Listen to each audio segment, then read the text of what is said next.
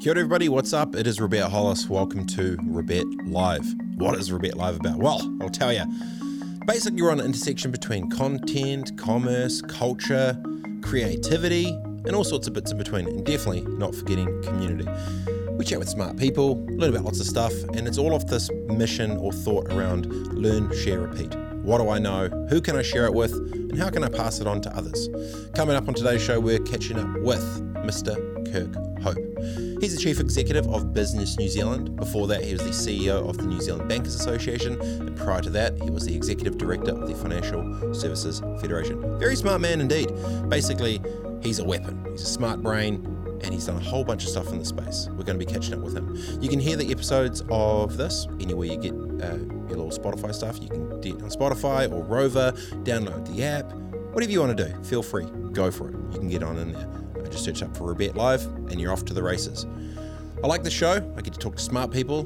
Today, I'm talking with Kirk Hope. Rock and roll. Kia ora, Kirk. How are you, my friend? Great, thanks. Well, you're in Auckland, not Wellington, so it's obviously going to be greater. Weather less shitty, less windy, more activities, more surfing, more running, more biking. Basically, everything's just usually better in Auckland than Wellington anyway. Let's start with this. What is the greatest thing that you love about not being in Wellington? How about that? Probably more sunshine hours per year. Waking up, seeing the water sparkling instead of muddy grey. I love Wellington, don't get me wrong. Spent 26 years there, but it's quite refreshing to wake up and not have to battle against a gale force wind to go for a bike ride. The surf's kind of always on in Auckland, which is great. So you can get really good waves on either coast, out at Piha or on the west, wherever you like to go. And then up on the east, out Tauwhanui or further up. So yeah, that's probably the key differences for me, I think. So so on that, when you're not doing the crazy stuff of being the Chief Executive of Business New Zealand, is part of the escapism surfing? Is that a big part of it? Like your headspace, where is that your refresh time? Is that where your headspace goes? Where's your escapism to keep balance? Yeah, I'm probably a couple of things. Definitely surfing because it just gives you a bit of clarity, and you better be focused, especially if you're going out in anything above head height when you're over 50 years of age. You're taking a risk.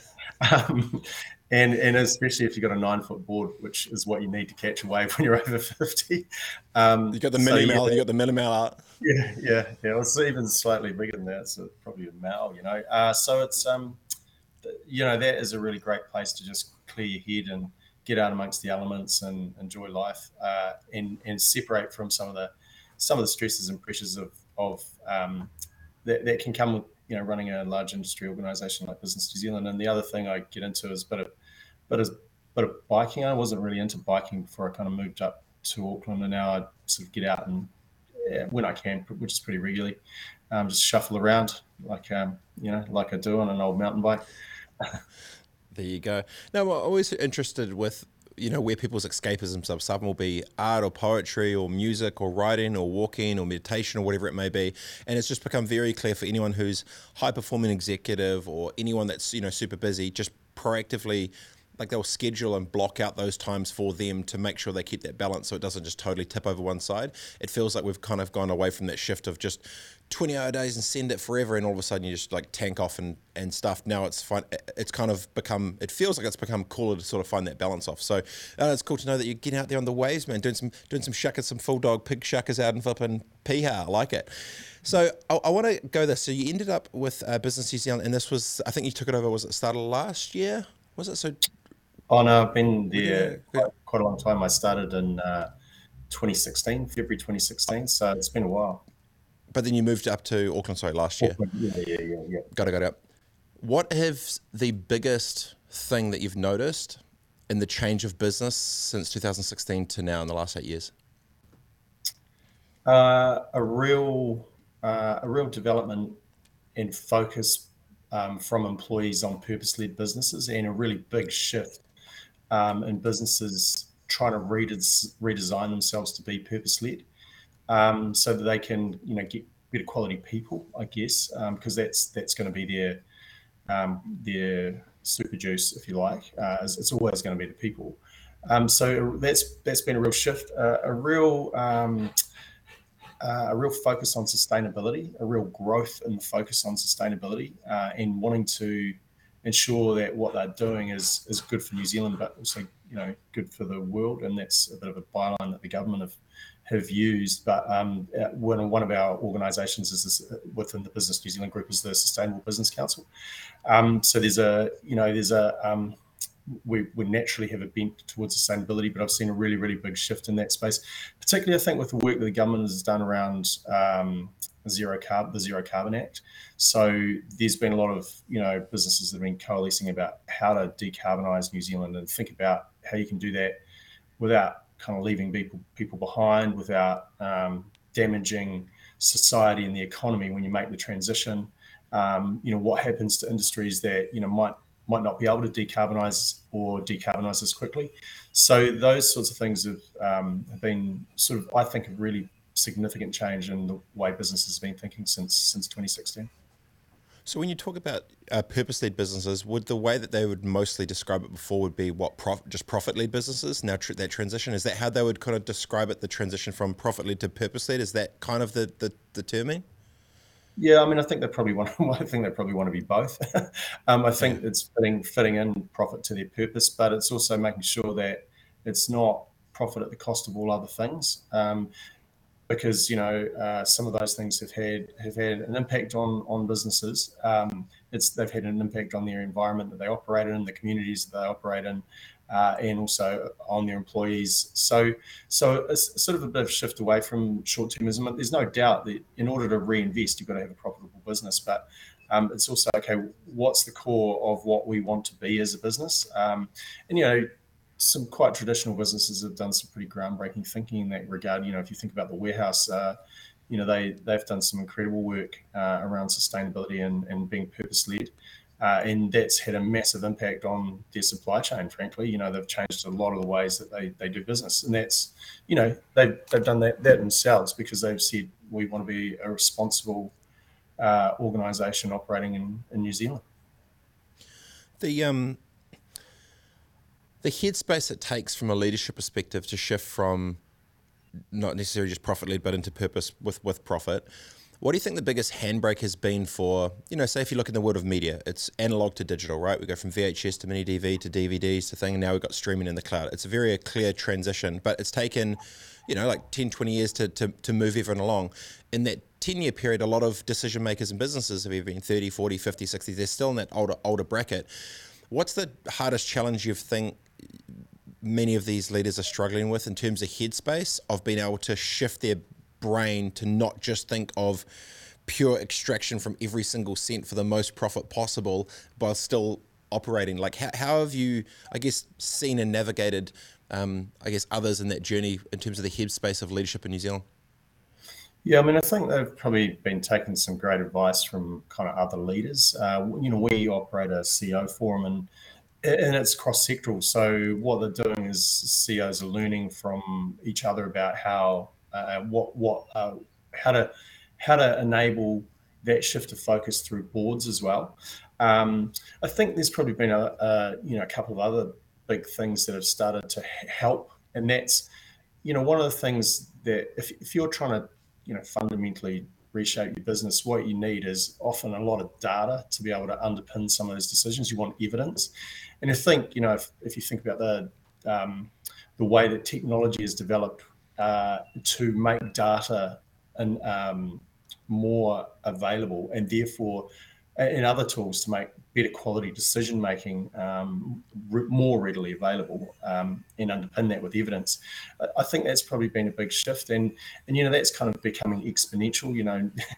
There's that line, Moore's law is no more, if you know what I mean. So it's the rate of information is escalating at a much faster pace.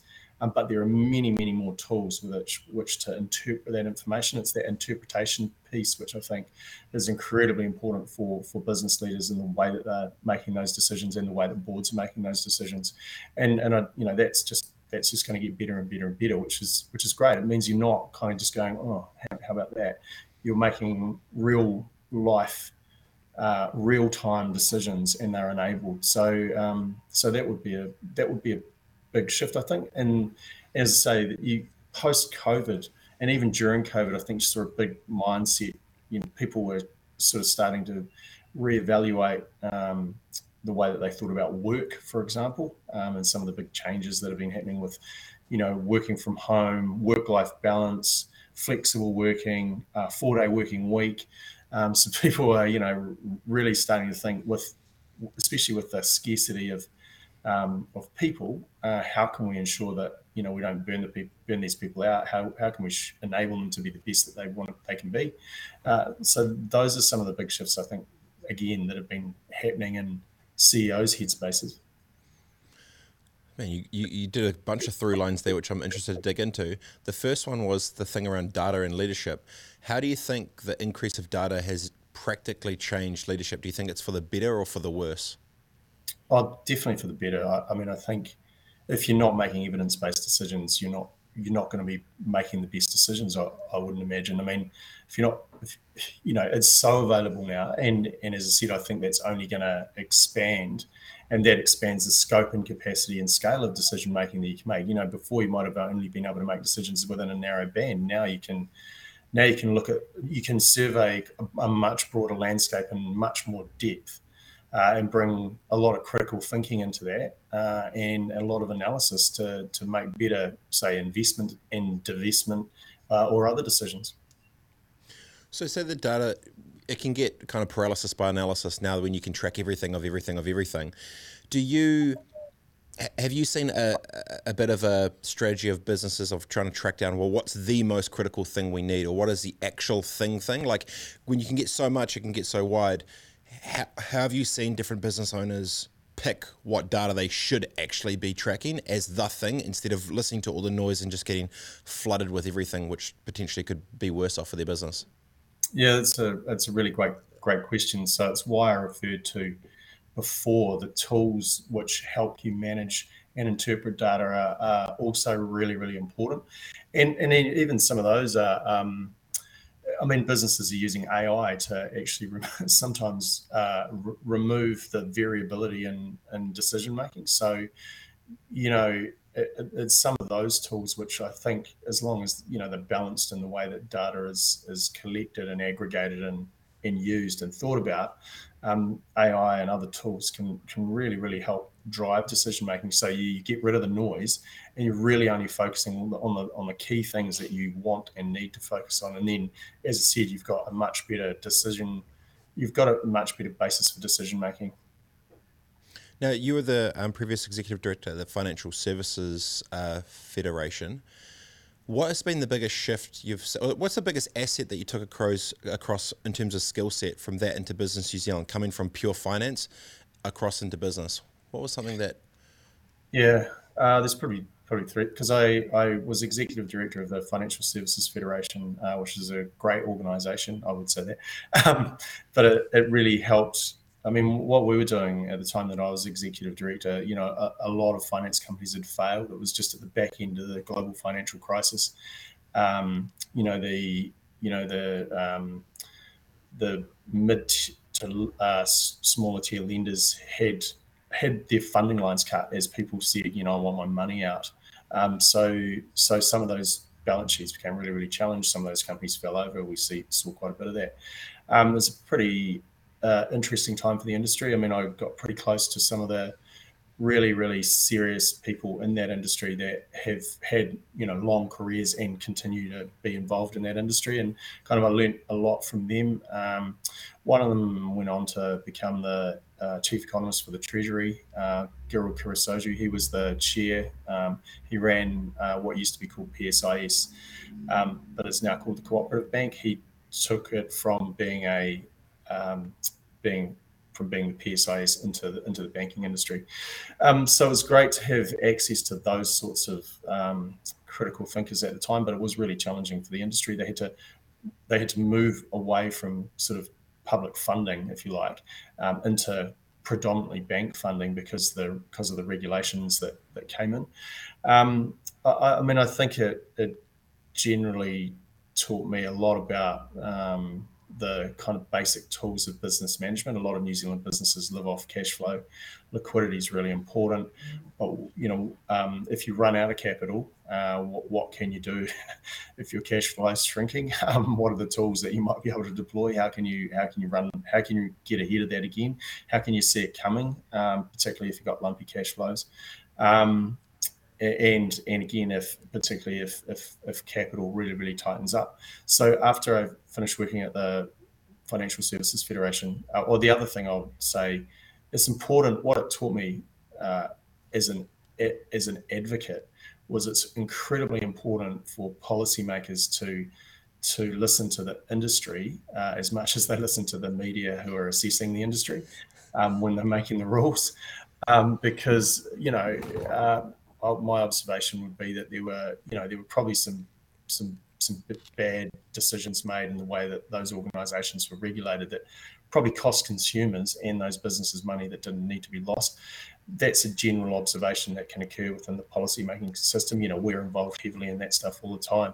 So then I went into the Bankers Association, so it's mainstream banking, and ran that for a while before Business New Zealand. You're a CEO there as well, right? Yeah. So as that was again at the back end of the global financial crisis, really telling the story of the banking industry in New Zealand. Like, the New Zealand finance industry is actually pretty strong. I'm not sure people realise, the sheer size and scale of it, which is really important. It does help underpin financial stability generally, and it helps. It helps. I think with a capital stability, and people. I suspect that many small businesses would say it's actually quite hard to get money out of my bank on certain occasions. I think if they go back and they look at their business and they think about how the best way to communicate with your bank and for the bank to understand what their business is about, if they've got all those tools, it's probably going to be less hard, unless actually they're selling something that's just not going to work. Well, it's that thing too of most business owners don't know how to talk about money, and they don't know how to talk business for the same language that the way the bankers do, and they need the banking relationship, but then they potentially don't have the same banking speak, so they're speaking two different languages, and there's always a bit of a crossover. Then they don't get their 20 grand overdraft to pay for the pay, whatever the thing may be. So comms is definitely an interesting one. So you've come across both three of those now at Business New Zealand. Rewinding back at 10 years old, if they were say, hey, Kirk, one day you're going to be the executive director of the Financial Services Federation, then you're going to be the CEO of the New Zealand Bankers Association, then you're going to be the CEO of Business NZ, what would you have told yourself? And would you have believed it? I'd have said, oh, damn, I'm not going to be a partner in a law firm. Oh, because you had law before that, you wanted, right? Oh, I did. I have a master's degree in law, yeah. But when I was a little kid, from quite a young age, I always wanted to get a law degree. I wanted to be a lawyer. I think when I was young, the professional services, as a kid, that was like the upper echelon. And I came from a relatively modest background, so it was that was kind of where I wanted to get to, and so I probably wouldn't have believed what has happened to my 50-year-old self if you told that to my 10-year-old self. And my 10-year-old self would have said, "Why aren't you a partner in a law firm?" Well, did you? I bet you had we used to dress up with the suits and had a little briefcase and stuff. You put your stuff in a little briefcase and all that. I did that for a little bit. I got my dad's old briefcase once. I had the little lock code on it. Then I put my little papers in it. I had nothing to do, but I would chuck them in there, chuck a little calculator in. Did you have a full outfit? Like when you rocking little pocket squares at 12? What were you doing? Probably not. I probably did a bit of that. Probably wanted to be, one of those. I used to watch a lot of those kind of criminal defense TV shows. So what was that, like the early Law and Order days? No, what was even before that? There was like. Not when it got all cool with suits, and then all of a sudden everyone wanted to buy Macallan 18s, like it was the thing in New York, or whatever. Classic. It's always funny when I think back of anyone who's in a leader position now. almost no one ever thought they'd get to where they were. And it's kind of cool sometimes to stop and think of those moments, to be like, click, click, click, click, like, in a previous life was in a snowboard world or whatever. And, I used to, I paid $40 a week or $50 a week to live in a bathroom. And so I'd put the mattress down, I'd put all my clothes in the bathtub, and I'd put the foam mattress down with no heating. And it was my thing. And then now I'll go around and do some cool stuff and see it. And every time I see something epic or cool, I take this mental snapshot and I tell myself back then of like, one day this thing's going to happen. You're there in this like little shitty flipping like sleeping bag, and thinking one day it's going to be way better than it was. It's always kind of cool to at least give a bit of acknowledgement back to where you came from and stuff too. So it's cool that you've had such an epic shift. You talked about law. I want to jump into this for a sec. What was the transition of out of law and into more of the financial stuff? Because obviously, when you're doing the masters and whatever, you're obviously a weapon and pretty brained up. Was it like there was more intellectual stimulation over there, bigger commercial upside? What was the way that sort of led you from law into more of the finance?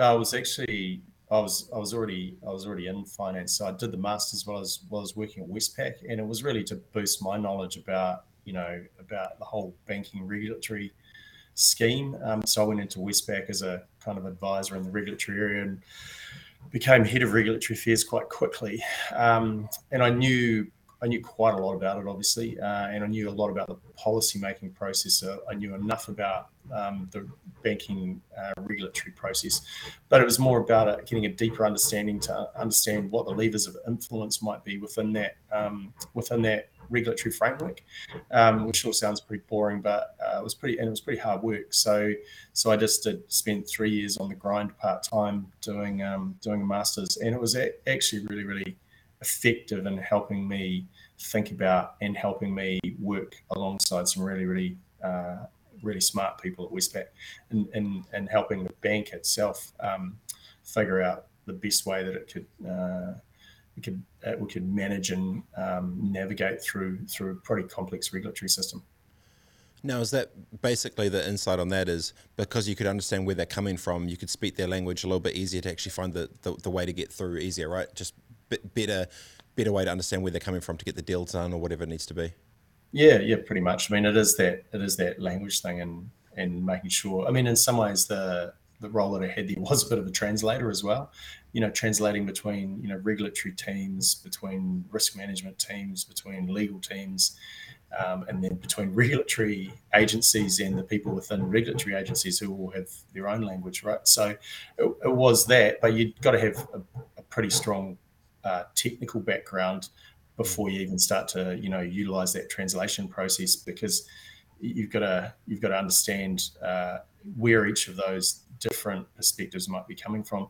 So I think it enabled me to very quickly synthesize different perspectives and different ways of communicating about the same sort of subject matter, which I think is quite tricky. It's quite a good skill to have particularly in a corporate environment, because you've got communities which all, as you rightly point out, they're all kind of speaking slightly different languages, even though they sit under this corporate brand. So yes, but a lot of being able to do that stuff has got to be underpinned by good technical knowledge as well. Technical knowledge, and to get into the world of tech through COVID, it was very clear that technology was the enabler that pretty much enabled everyone to keep kind of existing, right? Now, going through that, we're talking about before the I guess the pressure on the economy in terms of the workforce, but to that point where it feels like it's become definitely like an employees market in many respects. Do you think we'd be in the same situation in terms of the pressure of the workforce with it being more an employees market if it wasn't for COVID? Was this going to happen everywhere, or is it literally because COVID happened, this is now where we're at? How has that cause and effect played out in your mind, you think? Yeah, it's a really challenging question. I think, where have all the people gone? I mean, I guess what it tells you is, if you go, say, for example, if anywhere in the Western world appears to be short of people, right? It's because the natural population bases haven't been growing in the same way that their economies have, and primarily, people have been coming from eastern parts of the world and Asia. Southeast Asia, sometimes from New Zealand and Latin America, places where the, places that are still developing, so they've been shifting into developed countries. Now, a lot of those people went back because they didn't want to not see their families for 3 years. So it's quite interesting. One of the challenges, right, is that the economy has grown. I think it's 4.8% bigger than it was pre-COVID, and that's with 10% roughly less people. So what that tells you is there's probably quite a lot of stress on the people that are here and the workforce. That's something that we've been talking a lot about, because if you think about how that plays out practically, right? It's got to be a grind on people's mental health and physical health. So and you'd normally say, oh wow, New Zealand's productivity must have massively increased, but at 7.2% inflation, you can't claim productivity. So it's really just people working harder and more people involved in the workforce. So at the moment, we've got a participation rate that's an unemployment rate that's the lowest that we've ever had. We've got, as I said, roughly 10% less people that were here So pressure on the workforce, how do you think this plays out? Open the borders back up, open up better visas for more tech people. How do you think it gets the balance back so people aren't potentially overworked, stressed out, and all that? Like, how do you think, so say the last 3 years has got to this point, how do we either build that back, or what are the things that you're thinking about to sort of bring some balance back to the workforce? You see what I did there with the force, with the workforce? You see what I did there? Yeah, very good with the force. Yeah. I think, what do I think about this? Well, look, there's no doubt that we've been training New Zealanders at a greater scale and pace than probably we've done for quite some time. But one of the peculiarities of having very low unemployment is that what that means is that and quite high wage growth. So people are leaving education to go into the workplace. I mean, one of the areas where we've probably won out of that as a country is in apprentices. So that is someone who is in training, but also who is working. So, I mean, the government have done an incredible job, I think, in terms of being able to underpin some vocational education in the apprentice sector. And as I said, New Zealand's training more apprentices than we ever have. So the answer is never one thing or the other. You've got to keep upskilling your domestic population base. You've got to be attractive to migrants. I think we're at a bit of a disadvantage because our border opened almost the last country in the world to open after COVID. So we're at a bit of a disadvantage there. What that kind of means for employers is if they want to rely on immigration, we need real simple rules. It needs to be accessible for people, but also probably, given that, as I said, the whole West, this is happening all over Western countries, you're going to have to probably go and advertise what your business does. Why would you be attractive to someone living in a far-flung part of the world? Why would it be good for them to come and work in your business way down here in New Zealand? And we probably have to do that in a way that we haven't had to for forever or for a very long time. So that's probably a big mental shift that businesses are going to have to make. But again, the settings have to be simple, clear, accessible. The information about what a migrant might need to do to come into the country should be readily available. And as I said, keep investing, both businesses and the government keep investing in training, because that's the future workforce. Even if it goes to Australia, even if these people go to Australia or go elsewhere in the world, they'll eventually come back to New Zealand. We fingers crossed, we hope. No, I definitely see that. So if you were Prime Minister today and you had to make 3 things which you would do to make Business New Zealand and Business in Aotearoa stronger, what would they be specifically when it comes to workforce?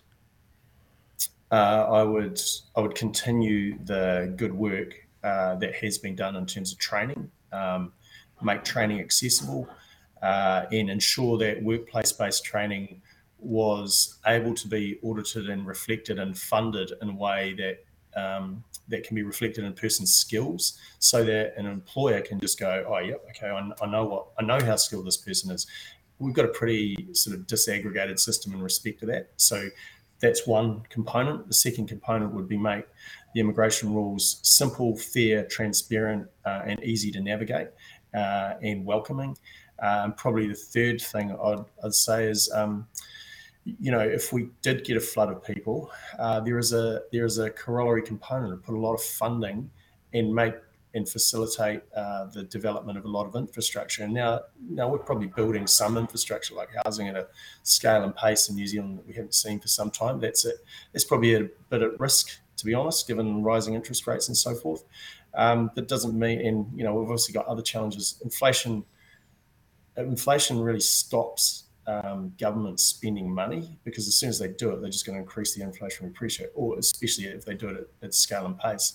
But we've got a massive infrastructure challenge. So if you do the first two things, you're certainly going to need to do the third thing, which is infrastructure development at scale and pace, and continue that, and probably have some decent aspiration around it, not build it for tomorrow, but build it for 50 years. I think that's probably one of the challenges New Zealand, in some ways in the past, has had. We've either overbuilt or we've underbuilt. And in some ways there's a big gap at the moment. Obviously technology, I come from the world of media and tech and stuff, and I'm very seen the upside of global weightless technology to bring, disproportionate amount of value into an economy. If you could wave a wand and bring in X amount of people that are high-tech skilled workers to New Zealand, how many do you think you'd want to bring in? Because I know they've talked about it before, and it seems, as much as you want to go down fishing, forestry and farming, yada, yada, I get all that, but totally limitless, weightless, global, scalable value, how many do you think New Zealand could actually take on, and what impact do you actually think it would mean to the economy? Do you think it would actually shift it if we doubled down on tech more? What are your thoughts around that whole space? Definitely. Well, look, I think there's probably two things there. NZ Rise did some work which said we're about 5,000 tech people short in New Zealand, and that's across a whole range of different roles and different types of skill sets. There's no doubt, for all the reasons you've outlined, we like other countries in the world are looking at these opportunities, and you think about how to maximize them. So investment in broadband has provided a significant advantage to New Zealand, ultra-fast broadband. And I think it's good that we've pushed that out to rural communities now, or starting to push it out to rural communities. It's been a bit slow. We need to get it out into those rural communities because we don't want a digital divide. And I think it's really, really important, especially for young people in lower socioeconomic communities, to have access to not just the network, not just the devices, but the networks, so that they can, kids are smart, man. It doesn't matter what the circumstances are that they grow up in. Kids are smart. They learn by osmosis. They're just doing stuff. So if we allow and enable them to have the tools, and make it easy for them, and if there are communities that can't afford it, we just give it to them in some other way. We just help subsidise it, whatever it is, because we don't want a digital divide. We don't want that divide. We don't want to create social inequity in what is inevitably going to be a pretty fundamental part of our future workforce and our future development and our future economy, right? So I think certainly, bring people in, continue to train New Zealanders, what make tech attractive to kids, and make it attractive in other ways. Agriculture can be a tech business, believe it or not. If you think about how some farmers are managing their farms today with drones, with halters, so they don't have the capital cost of fences. They've got 30,000, data points on a cow a day. They can anticipate when the cow's going to get sick, even before it gets sick. So, some of those things are incredibly, they're amazing innovations for, what has been a fairly basic economy. But there's no doubt that if we want to boost or supersize our economy, then tech and underpinning tech with skills is going to be the way to go. Yeah, I didn't actually realise that. Say 20,000. You just want to, and make it attractive. Why wouldn't you incentivize kids to go into STEM? In some other way, figure out what is going to work for them, because it's serious stuff. Well, yeah, I didn't actually realize that we were short by the 5,000, which I was thinking, I was like, 5,000? Because I was thinking, to your point, it's like, bring in 50,000, giddy up. Or, they think from the training side, the other bit is it does the government decide, okay, any of the STEM things in all universities, all free for everyone. If you're a New Zealand citizen, go for gold, done. Broadband out to the thing, and it's cool to see the momentum shifting that way. But, you're seeing a couple of these unicorns and stuff pop up. It's weightless, it's global. And I don't think, I feel that we had such a massive opportunity to be a magnet for global talent through COVID and stuff, for opportunities to have like all these global businesses that were running. They were all paused, we were going, but we didn't really, it didn't feel like there was many initiatives around actually trying to use it as a magnet for commercial opportunity to New Zealand anyway, but I'm sure there's many thoughts around that. I'm interested in this. You talked about youth and people before, this intersection of youth coming into the workforce. Over in here in the States, you can just have this little Amazon app and you walk straight into a store. There's no checkout people. You put a little thing, you just grab whatever. All of a sudden, you're looking at news on your phone instead of doing the paper route. Jobs are changing, the world is changing, business is changing. How do you think for like most teenagers and stuff coming out of school now, what their view on the world is when it comes to business? And we talked about it before, Kirk. It seems like they've got a bit of a different mindset when it comes to youth with how they see the world of business. What's your view on their view?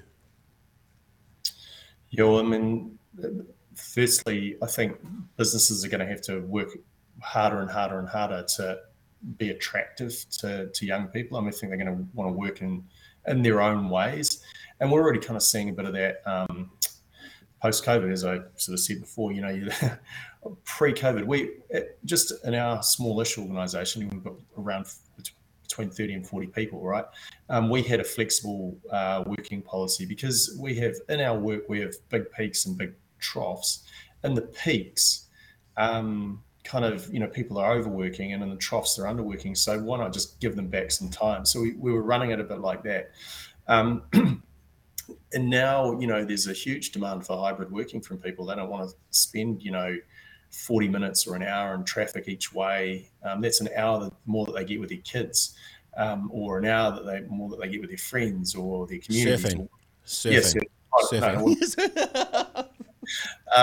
So all of those things have already shifted very, very quickly. And then if you think about what we've just been talking about, technology within a workplace, young people are going to say, I really want to work in an environment that is going to enable me to engage with a whole bunch of different technologies if I can get that, or a whole bunch of people that are working in those technology spaces. So the demands from young people and young leaders, I think, are great because they force the business community to continue to innovate and be responsive to the needs, because otherwise they won't win, because they won't win the war for talent, and they won't be attractive. And so those things are all good pushes. We had 4 young business leaders speaking at an event the other night. They're all incredibly impressive. So Sam Johnson, Dr. Angela Lim, and Saya Mataeli, all doing quite different things. And Josh Tan, who works for us, who's who runs our Export New Zealand brand, and they're all part of the Australia New Zealand Leadership Forum Young Leaders Group. And they're not backward about coming forward about what they see as is needed in the business community, and also what barriers they see existing for them in their roles as young leaders and young entrepreneurs, and how things can be done differently, which is great. That's what we need. It's a good kick up the arse. Do you think that today's youth is way more purpose-led than my youth or your youth? Do you think we've got better? Do you think our youth have become better humans to care more, give more of a shit about things that actually matter? Well, look, I think they're more committed to working, as I said earlier, in those purpose-led organisations, and where they can see a purpose-led organisation which will lead to purposeful and meaningful work, it's going to be more attractive for them, right? Whereas, if there's not a great strategy, there isn't any single purpose. You just kind of work. You're just turning up to work every day, right? So that doesn't really that will not spin a lot of people's wheels. So are they more attuned to it than we were? Probably, I would say. The world is quite a different place. I mean, just when we were talking about when I was 10 years old, my aspiration was to be a lawyer. But I mean, back then I'd never heard of this thing called the internet. I didn't really know what the Internet of Things could do. AI was something that was in 2000 AD in Tornado, which is a comic book. There were still comic books. The biggest challenge that I thought about was, where BMX bikes might develop in the next phase. Look, now, New Zealand companies putting satellites into space to help Japanese fishing boats, Japanese fishing companies manage their vessels and manage the safety of their fishermen. Completely different world. So I don't know. I think we're probably we were sort of formed by the circumstances of our times, but these young people are formed by the circumstances of their time, and an ever increasing fear that climate change will destroy the planet. And that might be the end of humanity. That probably is something that's fueling their desire to work in purpose-led organisations. Mm. So you've been around business and money through law, finance, Westpac, all this big stuff. If you're a 25-year-old person getting into the business game, wanting to kick off into business, do the rest of it, what are the key couple of things that you think would be most mission critical for them to really think about when they start their journey of business? 25, kicking off. Well, I mean, I think one of the things is there's a real differentiator, and it doesn't matter who you are or how old you are, right? If someone says, "Yeah, I'm really keen to do that," versus, or I'm really keen, I'm really keen to do it, but I want to know more about it. I want to know more about the specifics of what I will need to do to be successful, versus someone who says, "No, I'm not really that interested in that. I'll go away and just do the things that I want to do." That's a big differentiator, I think. So being willing to accept responsibility and take on a challenge, it's a big differentiator when you're working with people, I think. And it doesn't really matter, it's the same as true on the sports field, right? If you're playing football and you've got a lazy back or something, or a lazy midfielder, that's probably me. Not distributing the ball, not really wanting to do that much, not running, not defending that much. So I think tick the box. You're there, but you're not present. That's right. Yeah. So I think those are quite different things. Or differentiating things. So being, as I said, being willing to accept those challenges. And look, I mean, I think the other thing is you don't become resilient by not taking on challenges. Resilience is born out of, losing, facing failure, doing stuff that is not easy, because if it's easy, you're not going to build that much resilience. It's those experiences. And if you're not willing to take on those experiences and fail at something, or, find things are much harder than what you thought and work your way through that, then again, you're not going to build much resilience and capability in that area. And that has other impacts, I think, in other areas of people's lives as well.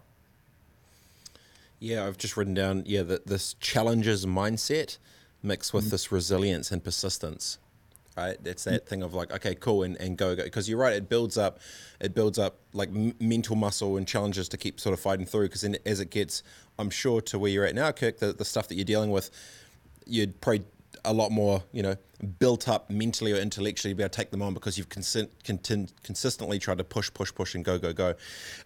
Before we go, Kirk, I've got one more final question. Looking at your little CV and your great accomplishments so far, and with explaining how clearly articulate you are, would you ever 100% rule out ever going into politics?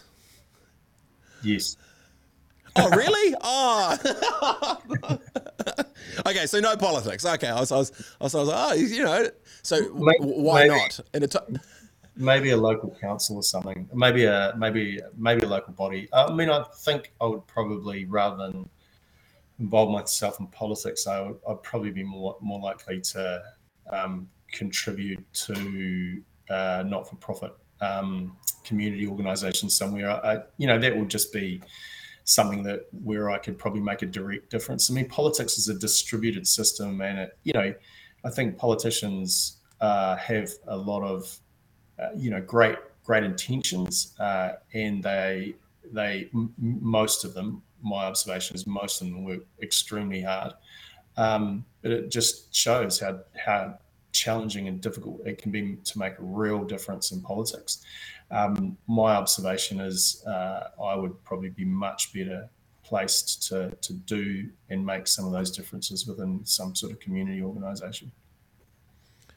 Well, it sounds like a great excuse to go surfing more, mate. It definitely makes sense. I don't really want to say it. Yeah, well, I'll say it for you. Hey, I really appreciate your time, Kurt. Congrats on the mission so far, and I'm really interested in seeing the journey that you've been on, but also some of the state of play with where the industry's at, where it's going, the challenges we face, and some of the ways to pop out in the future. So I really appreciate your time.